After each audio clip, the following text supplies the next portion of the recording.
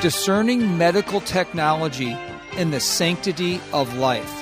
That is the topic we'll discuss today right here on the Christian Worldview radio program, where the mission is to sharpen the biblical worldview of Christians and to proclaim the good news of Jesus Christ.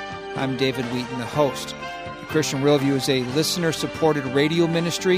You can connect with us by visiting our website, thechristianworldview.org, calling toll-free 1-888-646-2233, or by writing to Box 401, Excelsior, Minnesota, 55331. Advances in medical technology over the decades have saved countless lives, whether through new types of surgeries or imaging, therapies, medications, and so on.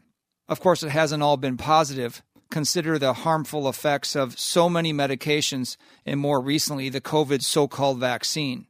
The advances in fertility and prenatal technologies have been astounding as well. Procedures like artificial insemination and in vitro fertilization, or IVF, have helped childless couples have children. But with these technologies come many ethical questions. What about the extra human lives in embryo form created through IVF that are frozen and then not used?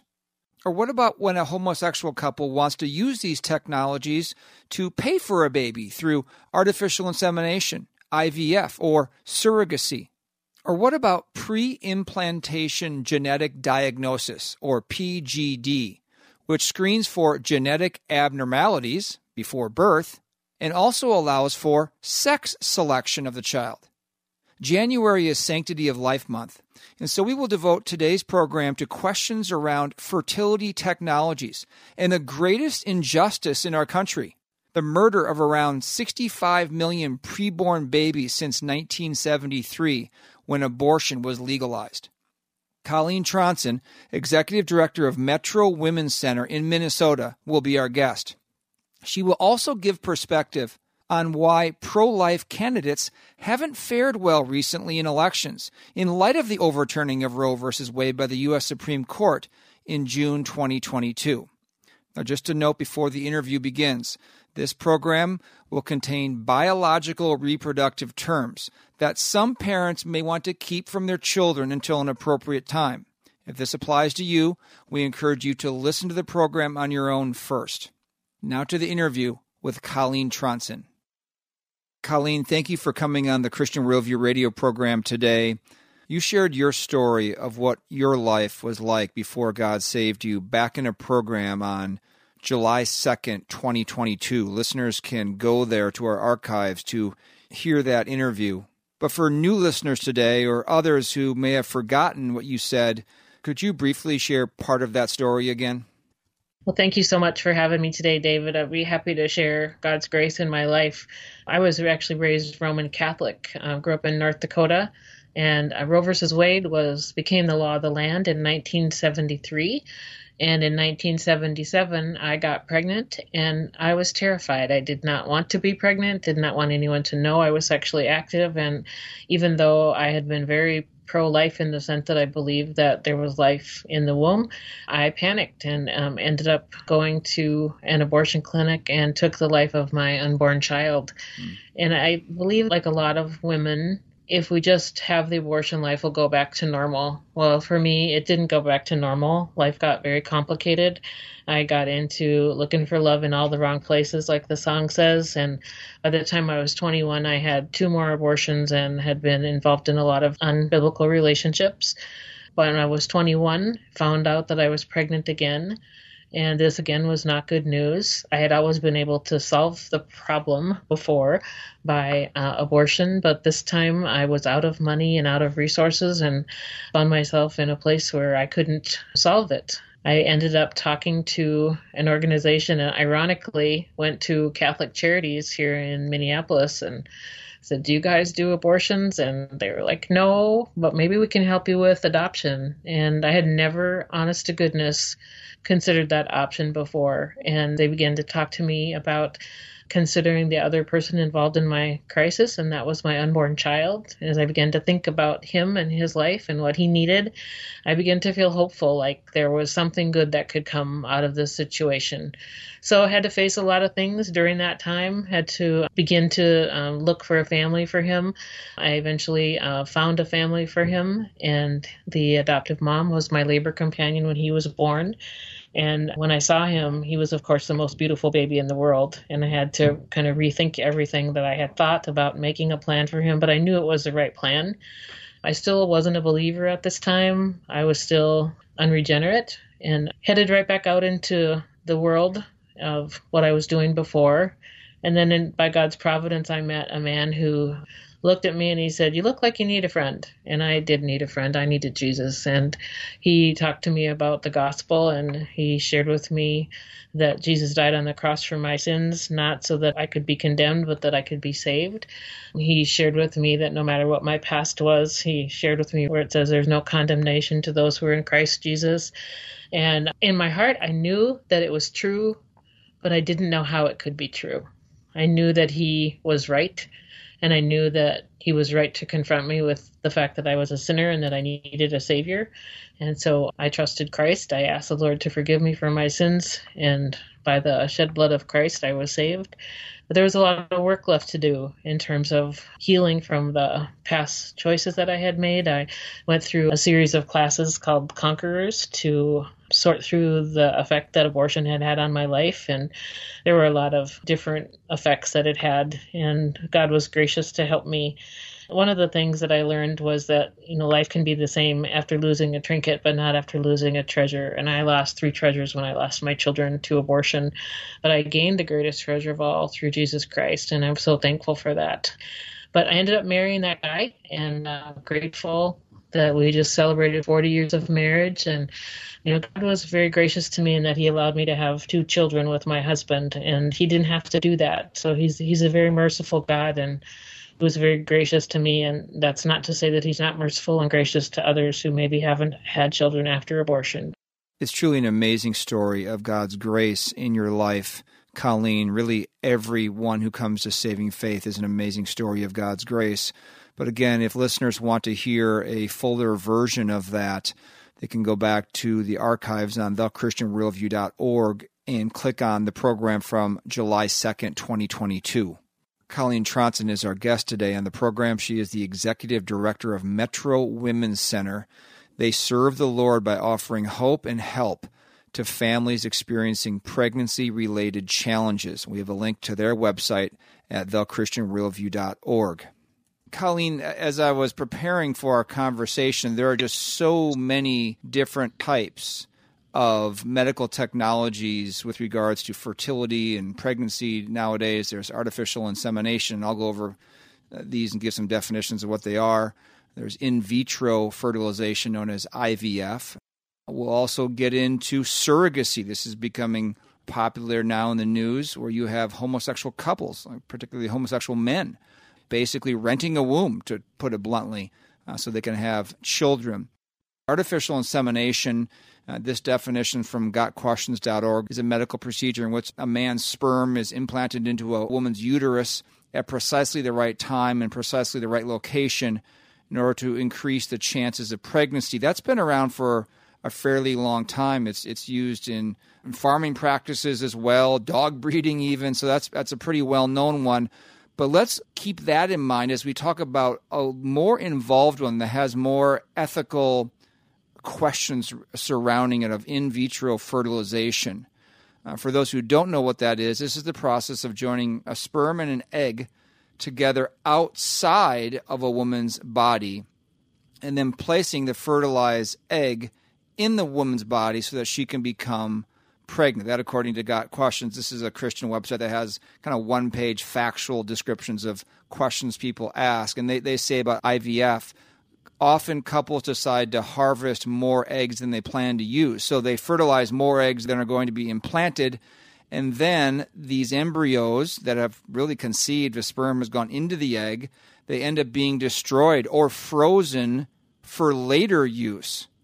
However, if the couple conceives immediately, they may never need to use the frozen embryos which would then end up being destroyed. The Bible does not give us permission to destroy innocent human life. This would be murder, according to Got Questions. Let's get some of your thoughts on artificial insemination and the more ethically challenging procedure of in vitro fertilization, Colleen.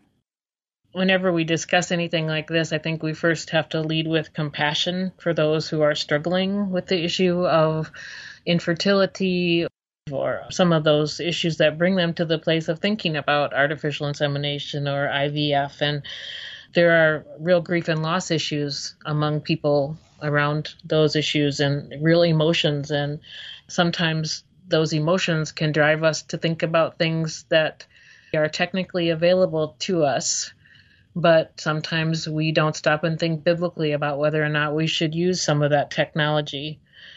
The first premise that I've been thinking about is that every life is of infinite worth to God, whether it is a frozen embryo or whether it is implanted in the womb of a woman through artificial insemination. Every life is of infinite worth to God. But we always have to ask ourselves, what is the motive for doing what we're doing? And ask some questions about what is the emotional toll on the couple doing this. Sometimes artificial insemination doesn't work, and there's loss around that. I also think about, if you're using an egg and a sperm from other people, does that violate the marriage relationship? So just some of those questions to think about before you consider artificial insemination. And I think IVF probably raises the most ethical questions in my mind. Once a sperm and an egg meet, a human life begins.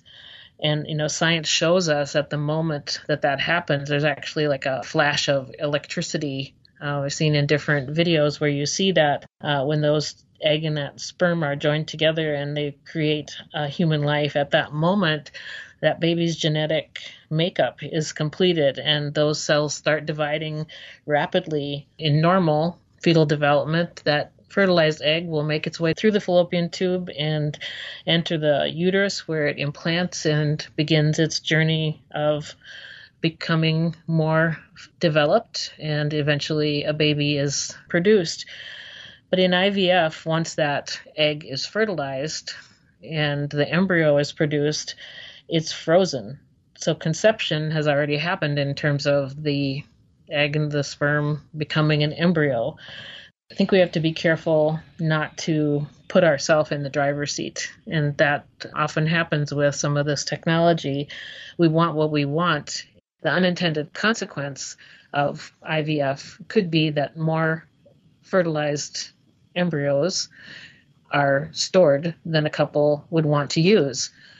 There also comes that next step of when you decide to implant that embryo, how many do you implant? Do you implant 1? Do you implant 5? Do you implant 2?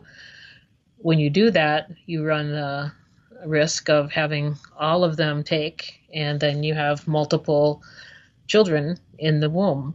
And you might be confronted with the idea of, 5 babies in the womb, that's a little dangerous. Your physician might say, you might want to think about which ones you would like to sacrifice so that your health isn't at risk. So then you're faced with, which children do I decide don't get to live? And so that's another consequence to think about when you get involved in IVF. I have friends who have children because of IVF. And so, again, I want to be conscious of the emotional aspect of this, but also thinking biblically about this. There's millions of stored embryos, they call them frosties, I believe, that are unwanted now. So now we have the dilemma of what do we do with these fertilized embryos? Do we just let them thaw out? If we do that, then we're ending those lives. I guess the biggest dilemma is, do we have the right to do what we're doing in this area? And do we stop and think about what God wants in this area? So it takes a lot of discernment and it takes a lot of wisdom. So many of these issues are wisdom issues, and God tells us in James to ask him for wisdom and he'll give it to us liberally. Before undertaking any of these medical technologies, you would want to be having really meaningful discussions with a sound pastor of your local church or other counselors in your life who can speak, because These are very, very challenging decisions that are going to be made that, like you say, when you choose the beginning of the way, you're also choosing the end of the way. You mentioned that these millions of frozen embryos, well, there's actually, I think they're called snowflake babies now because they were frozen, where you have situations where Christian women are saying, well, we don't want these embryos to be destroyed. Now, that's like an abortion. And so we are going to adopt them and bear them ourselves. So you have, instead of adopting a child at birth, from a couple or a woman, now you're adopting an embryo, and it's actually implanted into the womb of the adopted mother. So she's birthing a child that it was not from her egg or her husband's sperm.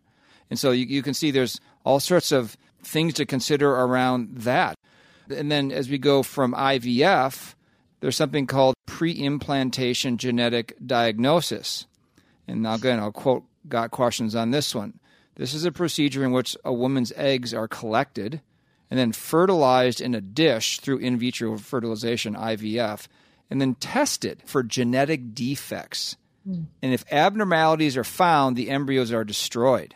Though this procedure can be used to select the gender of a child, you can actually select the sex of your child. It was never meant for this purpose, and many physicians will not use it for such. So this is something where you wouldn't want to take the, quote, risk of having a child with an abnormality, and you don't want to take the risk of getting one sex or the other. So you use these medical technologies to really determine what you want. What are your thoughts on this procedure called PGD? It's very stunning, actually. This whole idea of, I want a perfect child. I want a fresh baby. I think we have to be really conscious of the pride that's involved with that.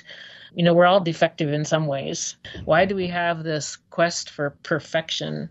The parents of kids with disabilities that I have known have grown immensely by raising a child with challenges, and they've had the opportunity to really press into the Lord for help and strength during those things. Going back a little bit to that IVF adoption, I do believe that it's better to try and bring those children to term than to just let them pass away. But in many of these cases, the horse is already out of the barn. How do you take it back? You can't really change the path for those kids because they've already been conceived and frozen. So how do you rectify that? And I think that embryo adoption is one way that you can bring those children to term and respect their lives. Colleen Tronson is our guest today. She's the executive director of Metro Women's Center in Minnesota. There are links to her organization at our website, thechristianworldview.org. We're going to take a short break for some ministry announcements, but when we return, we'll get into the issue of surrogacy and how homosexual couples are using surrogacy to have children of their own. We'll talk about the case of Dave Rubin, a popular conservative media influencer. So stay tuned, much more coming up. I'm David Wheaton, and you are listening to the Christian Worldview radio program. To kick off the year, we are offering a listener favorite from our store, the Christian Worldview desktop calendar, for a donation of any amount. The calendar is made up of 5x7 cards held in a small wood block, with each month's card displaying a beautiful landscape or wildlife scene of God's creation from Richard Ganzel Photography, who's also a member of our team. Each card has a verse of Scripture and the days of the month. You can preview the calendar in our store at thechristianworldview.org. Normal retail is $12.99. For a limited time and while supplies last, the desktop calendar is available for a donation of any amount to the Christian Worldview. We encourage you to get one for yourself and gift one to a friend. To order, go to thechristianworldview.org or call toll-free 1-888-646-2233 or write to Box 401, Excelsior, Minnesota 55331. What is the Christian Worldview radio program really about? Fundamentally, it's about impacting people, families, churches, with the life and eternity-changing truth of God's Word. We know the gospel of Jesus Christ is the only message that saves us from God's wrath, by God's grace, for God's glory. And we know the Bible is the inspired Word of God, providing the only way to think and live to the glory of God. We are a nonprofit listener-supported ministry. If you would like to help us impact listeners with the biblical worldview and the gospel, consider becoming a Christian Worldview partner who regularly give a specified amount to the ministry. As a thank you, Christian Worldview partners automatically receive many of the resources featured on the program throughout the year. To become a Christian Worldview partner, call us toll-free 1-888-646-2233 or visit thechristianworldview.org.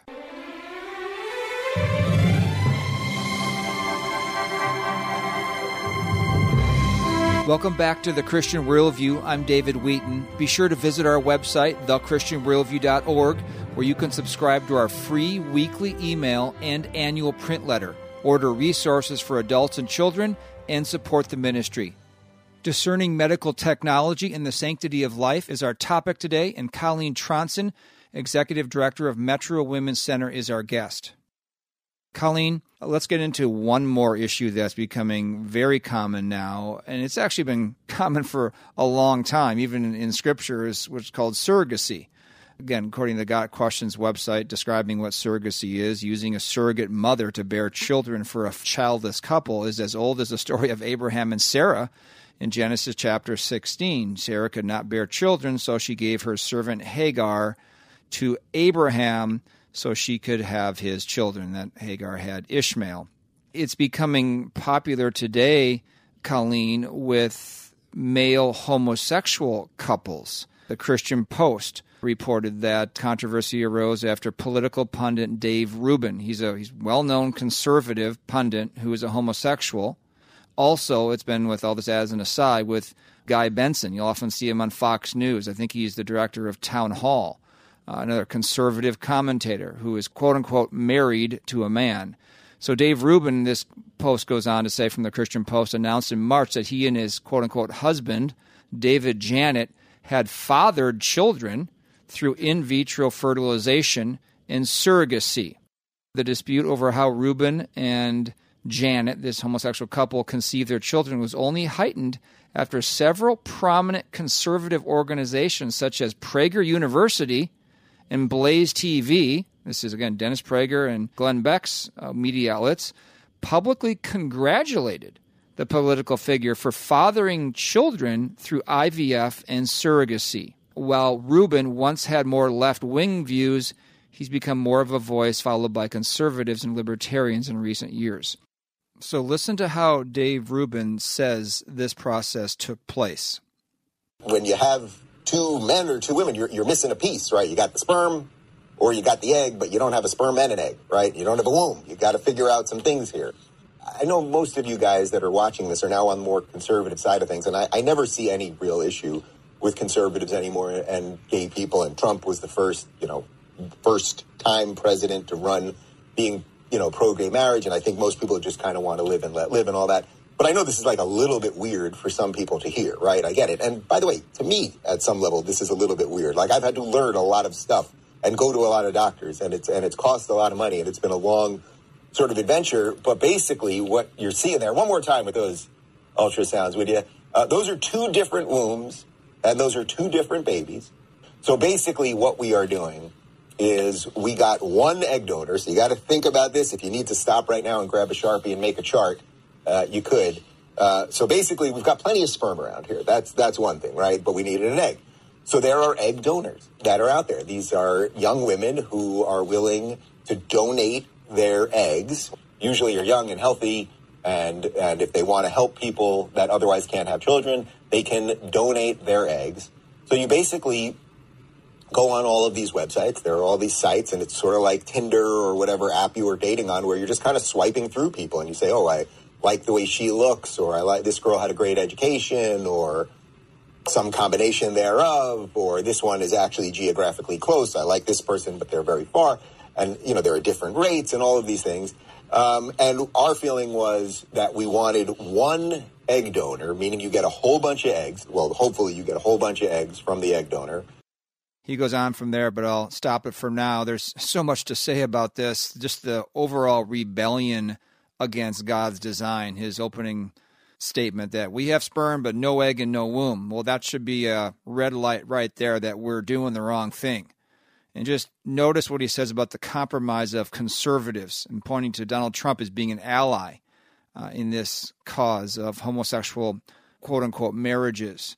So they took eggs from one woman, and through in vitro fertilization, Dave Rubin's sperm conceived with one egg, and quote-unquote husband David Janet's sperm was used to conceive another egg.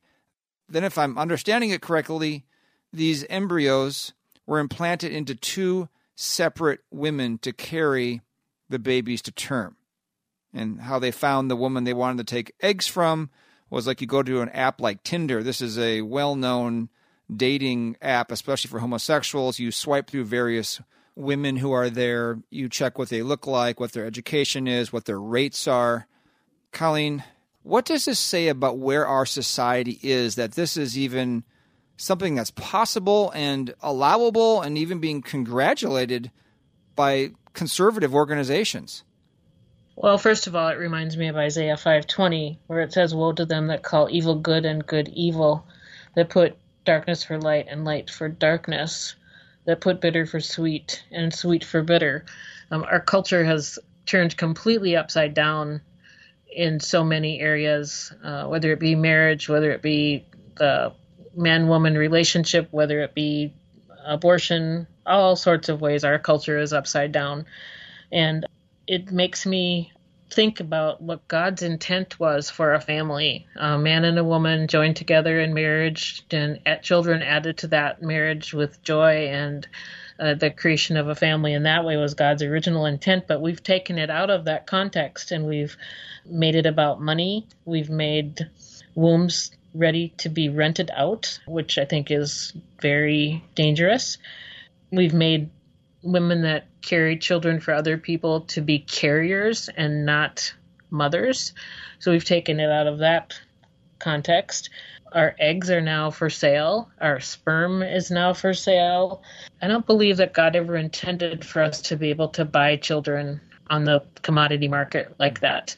So whether it's two men wanting a child or two women wanting a child, it takes it outside of what God's original plan for the family was, and it really cheapens the beauty of natural conception. I also think about Psalm 12:8 that says, "Those who freely strut about when what is vile is exalted among the children of men." Some of these things are vile and they are exalted.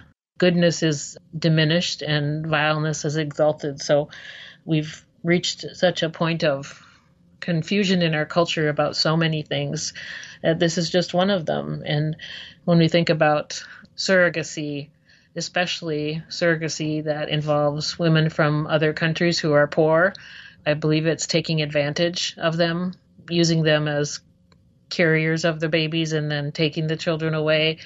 It doesn't really take into account the emotional and physical toll on those women.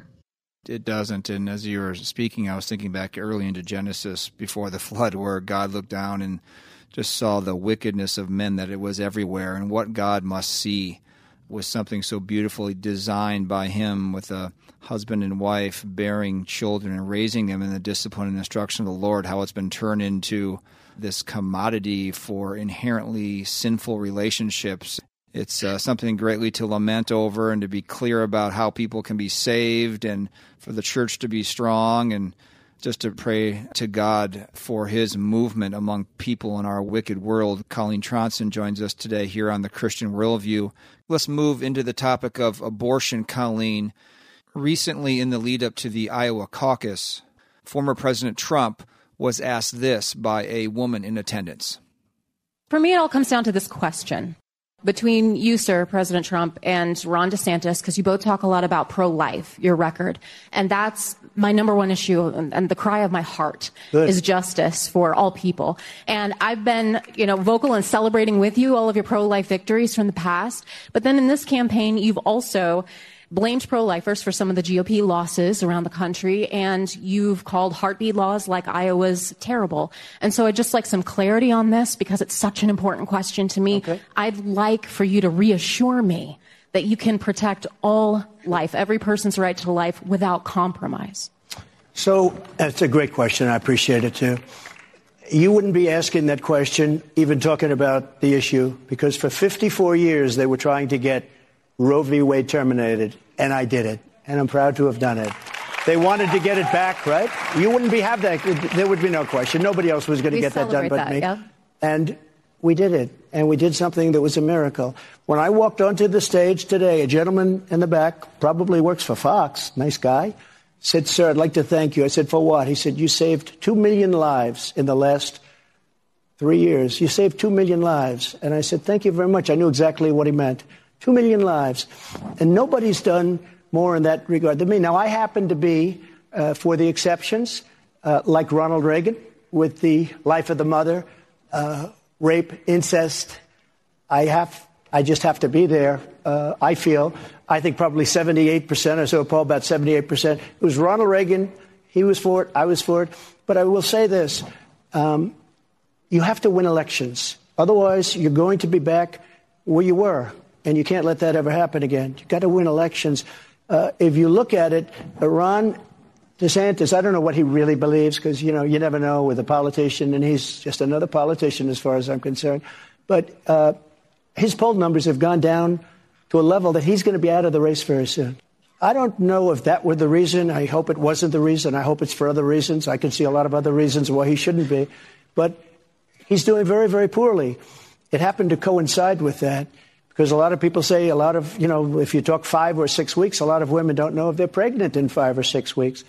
I want to get something where people are happy. This has been tearing our country apart for 50 years. Nobody's been able to do anything. And again, you can only ask that question, and you ask it brilliantly. And I understand exactly where you're coming from. I love where you're coming from. But we still have to win elections. We have some great Republicans, and they're great on the issue, and you would love them on the issue. And a lot of them have just been decimated in the election, decimated. We're going to come up with something that people want and people like. Okay, you have to go with your heart first. Go with your heart, your mind, go with it. But you do also have to put in there a little bit. You have to win elections. And remember this, they're the radicals. We're not the radicals. In the debate with Hillary Clinton, they said, she's willing to rip the baby out of the womb in the 9th month. And she even winced. Nobody wants to see that happening after a certain period of time. Nobody. They're the radicals, because they're willing to kill the baby in 8 months, 9 months, or even after birth. If you remember the former governor of Virginia, where he said, you kill the baby after the 9th month, or even afterwards, you set the baby aside and you have a conversation with the mother. And if the conversation, can you imagine? But these are the radicals. We're not the radicals. We are not the radicals. But we're living in a time when there has to be a little bit of a concession one way or the other. And I think, I want to get it right. I have to get it right. Okay, that was nearly the whole answer from President Trump, basically saying that no one's done more than he has on the pro-life issue. He appointed Supreme Court justices that overturned Roe v. Wade, and according to him, that saved 2 million lives. He happens to be for exceptions like the life of the mother, rape, and incest. But we have to win elections, he says. Otherwise, we're going to be back where we were. He talked about Ron DeSantis, who signed this bill, and I looked it up. It's the, quote, SB 300 bill, the Heartbeat Protection Act, which prohibits abortions once the unborn child has a detectable heartbeat, unquote. Well, heartbeat comes about 18 days from conception, and Trump is saying that's too restrictive for voters now. Those that are very pro-life who are trying to pass bills like this, restricting abortion, are the ones who are losing elections. Then he talked about the Democrats being the real radicals on abortion, who are more than willing to kill a baby up to 9 months in the womb or even after birth. He closed by saying we're living in a time where there has to be concessions. Do you sense a shift in conservatives and specifically the Republican Party on abortion due to the trends taking place now politically with regard to abortion? Politics are going to shift things based on the winds of change. People have been led to believe by the pro-abortion crowd that women really need abortion in order to have equality and opportunity, and they fear that not having access to abortion is not compassionate or kind, and that somehow women lose something by not having the right to terminate their children. I think people have also been confused by the idea that there are no exceptions for ectopic pregnancies or natural miscarriages, and those are not abortions. 97% of abortions that happen in Minnesota are done just because you don't want to be pregnant at this time, or financial or for emotional reasons. They're not done for those hard cases. So I think the drumbeat on the opposition side is to create fear that those exceptions won't ever be addressed. And that's not the case. There's always provisions for those exceptions that do require medical intervention. So the politics of it is oftentimes driven by what people believe that the media tells them or that the pro-abortion folks tell them. And people don't want to be perceived as not compassionate. So there's that angst there about how do we vote for someone who says there's no exceptions. Colleen Tronson, the Executive Director of Metro Women's Center here in Minnesota, is our guest. We'll take a short break to tell you about some ministry resources, but stay tuned because after the break, we'll get into the growing movement of what's called abortion abolitionism, which seeks to criminalize women who intentionally take the life of their unborn child. I'm David Wheaton, and you are listening to the Christian Worldview radio program. With every rising and setting of the sun, we draw one day nearer to the return of the Lord Jesus Christ. So writes Steve Miller in the opening line of his new book, One Day Nearer, Daily Devotions in Anticipation of Jesus' Glorious Return. Steve goes on to say, as we grow in our knowledge of the Lord and His plans for our future, may our desires for the things of earth diminish and be replaced by increasingly fervent longings for the things of heaven. One Day Nearer is a softcover 365-day devotional that retails for $19.99. For a limited time, you can order it for a donation of any amount to the Christian Worldview. This is an excellent supplement to Bible reading or to gift to a friend. To order, go to thechristianworldview.org or call toll-free 1-888-646-2233 or write to Box 401, Excelsior, Minnesota 55331. We've largely lost the honor and the nobility and the glory of biblical manhood. And so many young men are not trained to be a leader, a protector, and a provider in a Christ-like way. That then creates the actual end product of young men who don't know how to be a man. So we've largely lost the script for what being a biblical man is. That was Owen Strachan, author of the excellent book, The War on Men. This is a book for the entire family to read, understand, and then pursue what biblical manhood is. The War on Men is hardcover, 256 pages, and retails for $29.99. For a limited time, you can get a copy for a donation of any amount to the Christian Worldview. To order, go to thechristianworldview.org or call toll-free 1-888-646-2233 or write to Box 401, Excelsior, Minnesota 55331.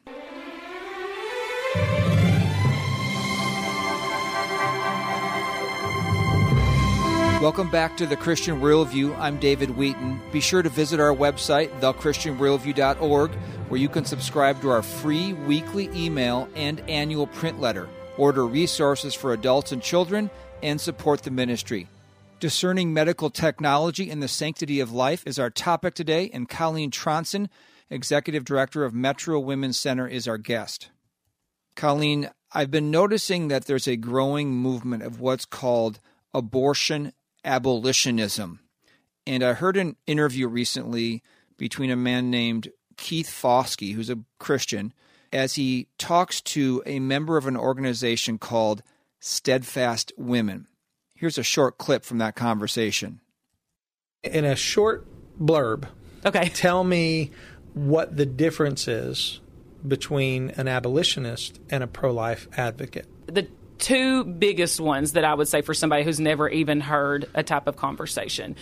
The pro-life movement is secular at its foundation. So the pro-life movement does not say you have to be a Christian. Actually, most of the pro-life, your big pro-life organizations are actually run by Catholics. There's a group called Atheist Pro-Life. There's a group called Secular Pro-Life. Now, do I believe that there's a lot of Christians that make up the pro-life movement? I do. But as far as the movement itself, it's secular in nature. And the way, in a lot of ways, they fight is secular. They don't fight from, this is a child made in the image of God, and abortion is wrong because it is killing an image bearer of God when God says, thou shalt not murder. Whereas a pro-lifer would say, well, it's a baby in the womb. It has a heartbeat at 18 days. Science tells us that life begins at conception. And, and at conception, we have human rights. Do you believe in human rights? Well, shouldn't you want? It's all secular type reasoning off of a moral foundation of, well, what even makes life, what even makes us different from a cow in the first place? Well, that we're made in the image of God. But they don't have that foundation. And so that would be the number one thing, is they're secular in nature. And then the way that they fight, the pro-life movement has never supported a bill that criminalizes the act of abortion for everyone involved. They will support laws that regulate abortion as health care, which says when, where, how, and with what, and at what point gestation can a baby be killed, and who can be prosecuted for that if this is broken. Where the abolitionist would say abortion's murder, life begins at conception, and it's equal protection for whoever is involved, which really comes down to the criminalization of the mother. Like, should the mother who procures an abortion be held criminally responsible for willfully killing her child? And the pro-life movement, based on every law they've ever supported, says no. Yeah. And the abolition movement will only support laws that say yes. And generally in red states, like my state, in Oklahoma, wherever you want to go, it's the pro-lifers who will kill bills of abolition because they treat the act of abortion as murder for everyone involved. Okay, Colleen, these were interesting distinctions made here between the pro-life movement and the abortion abolitionist movement. She said the pro-life movement advances mostly secular arguments, scientific arguments about heartbeats starting and that sort of thing, whereas the abolitionist movement uses specifically biblical arguments that God is the one who creates life, and therefore we ought not destroy it. Secondly, the second difference is that the pro-life movement doesn't want to criminalize the act of abortion for everyone involved. They actually work against that. She said, while the abolitionist movement considers abortion to be murder, we need equal protection under the law for those who are preborn, and that there should be criminalization for the mother. I didn't hear her say that in every case, but for sure in some cases, criminalization of the mother. What are your thoughts, Colleen, on that soundbite and the distinction being made between the pro-life movement and the abolitionist movement? I think her assumption that anybody who's pro-life does not have a biblical worldview about life is mistaken. I personally believe that life begins at conception and that we are created in the image of God, and my pro-life work stems from that belief, and I would venture to say that most pro-life people do hold that view, that life is sacred and that we are created in the image of God. The techniques of how to battle it are different. I would love to see abortion abolished in the United States and all over the world. I would love to see it gone. That's not the world we live in. I think we can beat that drum and we can work towards that, but I think we can also work towards helping people who are in that situation so that abortion is unthinkable and unnecessary in our culture. We would love to see every child welcomed in life on this earth and protected by law and by the leaders that are in our country. But not every leader is going to have that worldview of life begins at conception and that we're created in the image of God.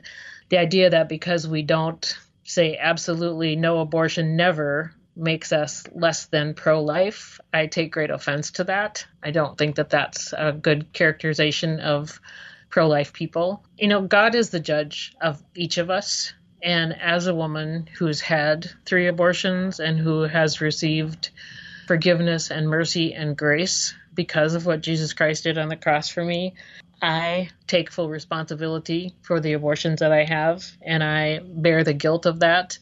But I also have received mercy from God. And so I think throwing women in jail because they have abortion is very radical.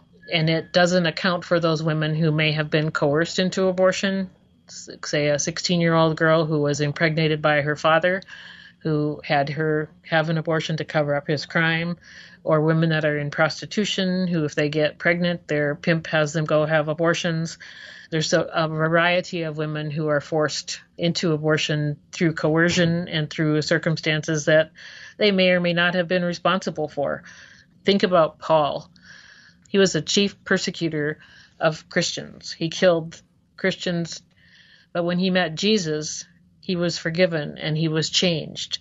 So if we want to go by the letter of the law, maybe Paul should have been killed right away. So I think we have to be careful with that. In our pregnancy centers and in our pro-life work, I think when we lead with compassion and we lead with concern and care for the story that's being told to us, the person who's sitting in front of us, when we look at them as someone who God loves and have compassion for that person, we don't have to resort to jail. God is a God of love and of perfect justice. Mm-hmm. And we're not going to ever have perfect justice on this side of heaven. The same line of thinking of, man, I'm just so frustrated that abortion has been around for so long. I'm going to go out and bomb abortion clinics, or I'm going to go out and kill abortionists because I am so frustrated with this evil that's in our country and in our culture. He's God, not us. And so I think we have to be really careful to not take on a role that doesn't belong to us in terms of justice. There's a lot to consider on this issue of potentially criminalizing a mother for choosing an abortion. You're right, Colleen. It's one thing for a young girl who was trafficked or raped and then coerced to get an abortion to not be held criminally liable versus, say, a 30-year-old professional woman who decides to have a later term abortion simply because she doesn't want the child. In many states, she wouldn't be criminally liable. But if that same woman killed that child 1 week after its birth, she would then be criminally liable. We as believers can know that if there's injustice for these babies who have been aborted in the earthly realm, God will enact final justice in the end, including not just for the mother, by the way, but for a father who encouraged it, for the abortion doctors who performed it, and their workers at their facilities. And that should put fear in really all of our hearts, because we all have sinned and fallen short of the glory of God. And the wages of sin is death. Hebrews 10:31 says it is a terrifying thing to fall into the hands of the living God. But the same living God also offers forgiveness and mercy for all who come to him, repenting of their sin and placing their trust in Jesus Christ as the provision for their sin. Just one final question for you, Colleen. I'm sure you've noticed that there's been a common retort nowadays, even amongst evangelicals, that being pro-life is not just about being for preborn children, but it's about providing free child care and health care and welfare through end-of-life care. In other words, from the womb to the tomb, if you're not pro-life on all these different issues, and most of them are associated with big government redistributionism, then you're not truly pro-life. What is your response to that? Well, the act of saving a life is a good and righteous act in and of itself. And the Good Samaritan was not good because he didn't commit to care for the victim forever. The value of our good deed to save a life is not contingent on anything that we may do or promise or pledge after that good deed is done. The act of saving a life or helping a person in a crisis pregnancy situation is good in and of itself, and we can do more for sure. But the pro-abortion crowd is largely silent on ways to help women after birth. The pro-abortion crowd spends a lot of time and money and talent removing obstacles to abortion, but they spend little on the obstacles to life for a woman who wants to carry her child to term. And in reality, all people, whether you're pro-life or pro-abortion or whatever terminology you want to use, we all have an obligation to care for children after birth and to care for people who are in need. And the Bible tells us there will always be the poor among us. So we're not ever going to be without them. that idea that you're not really pro-life unless you do all these extra things. It's really a straw argument about the issue. We can do more, and we are doing more. There's 2,700 pregnancy resource centers throughout the country. In Minnesota alone, pregnancy resource centers outnumber abortion clinics 11-1. When you go to an abortion clinic, what they offer you is abortion or some of their other services. But is there a diaper to be found? Is there a car seat to be found? Is there a daycare program to be found? No, there's nothing there to say, if you want to carry your baby to term, we'll help you. In fact, honestly, we've had women say to us, I was at the abortion clinic and they pointed me to you. So Wow. It's just bizarre. What you'll find at your local pregnancy center is help and support past the pregnancy test. We can't be all things to all people, but there are tons of organizations out there who are doing good work, who are doing the ongoing work of helping people who are in need. There was a book that was written many years ago called The Tragedy of American Compassion by Marvin Olasky. And he talked about when the social welfare programs came into play after World War II, that those were to help the widows and the orphans. And the churches were usually places where people would go for help. But when the government stepped in, the churches stepped out. And now people look to the government for these programs to help, when really the church could be and is, for the most part, a place where people can go for help. And the pregnancy centers that are in Minnesota are striving to do what they can to help people who are in need, and then to refer them to places that are doing things that they can't. I think it's a straw argument to say that you're not pro-life if you don't do X, Y, Z. Colleen, I want to thank you for all the wonderful work that you and Metro Women's Center are doing here in the Twin Cities in Minnesota. The mission is to serve the Lord by offering hope and help to families experiencing pregnancy-related challenges. And so we thank you for coming on the Christian Worldview today, and we wish nothing but God's best and grace to you and Metro Women's Center. Thank you so much for having me today, David. Again, if you'd like to connect with Colleen at Metro Women's Center, you'll find the links within the preview for today's program at thechristianworldview.org. It's important to conclude by saying that abortion is not the unforgivable sin. The unforgivable sin is when one finally rejects God's offer of reconciliation through his Son's substitutionary death on the cross for your sin. If you want the promise and hope of forgiveness and eternal life with God in heaven, just call us or go to our website, thechristianworldview.org, and click on the page, What Must I Do to Be Saved? Thank you for joining us today on the Christian Worldview. In just a moment, there will be information on how you can hear a replay of today's program, order transcripts and resources, and support this nonprofit radio ministry. Let's anchor ourselves in what Scripture says, for there is one God and one mediator also between God and men, the man Christ Jesus. Until next time, think biblically, live accordingly, and stand firm. The mission of the Christian Worldview is to sharpen the biblical worldview of Christians and to proclaim the good news of Jesus Christ. We hope today's broadcast encouraged you toward that end. To hear a replay of today's program, order a transcript, or find out what must I do to be saved, go to thechristianworldview.org or call toll-free 1-888-646-2233. The Christian Worldview is a listener-supported nonprofit radio ministry furnished by the Overcomer Foundation. To make a donation, become a Christian Worldview partner, order resources, subscribe to our free newsletter, or contact us, visit thechristianworldview.org, call 1-888-646-2233, or write to Box 401, Excelsior, Minnesota 55331. That's Box 401, Excelsior, Minnesota 55331. Thanks for listening to the Christian Worldview.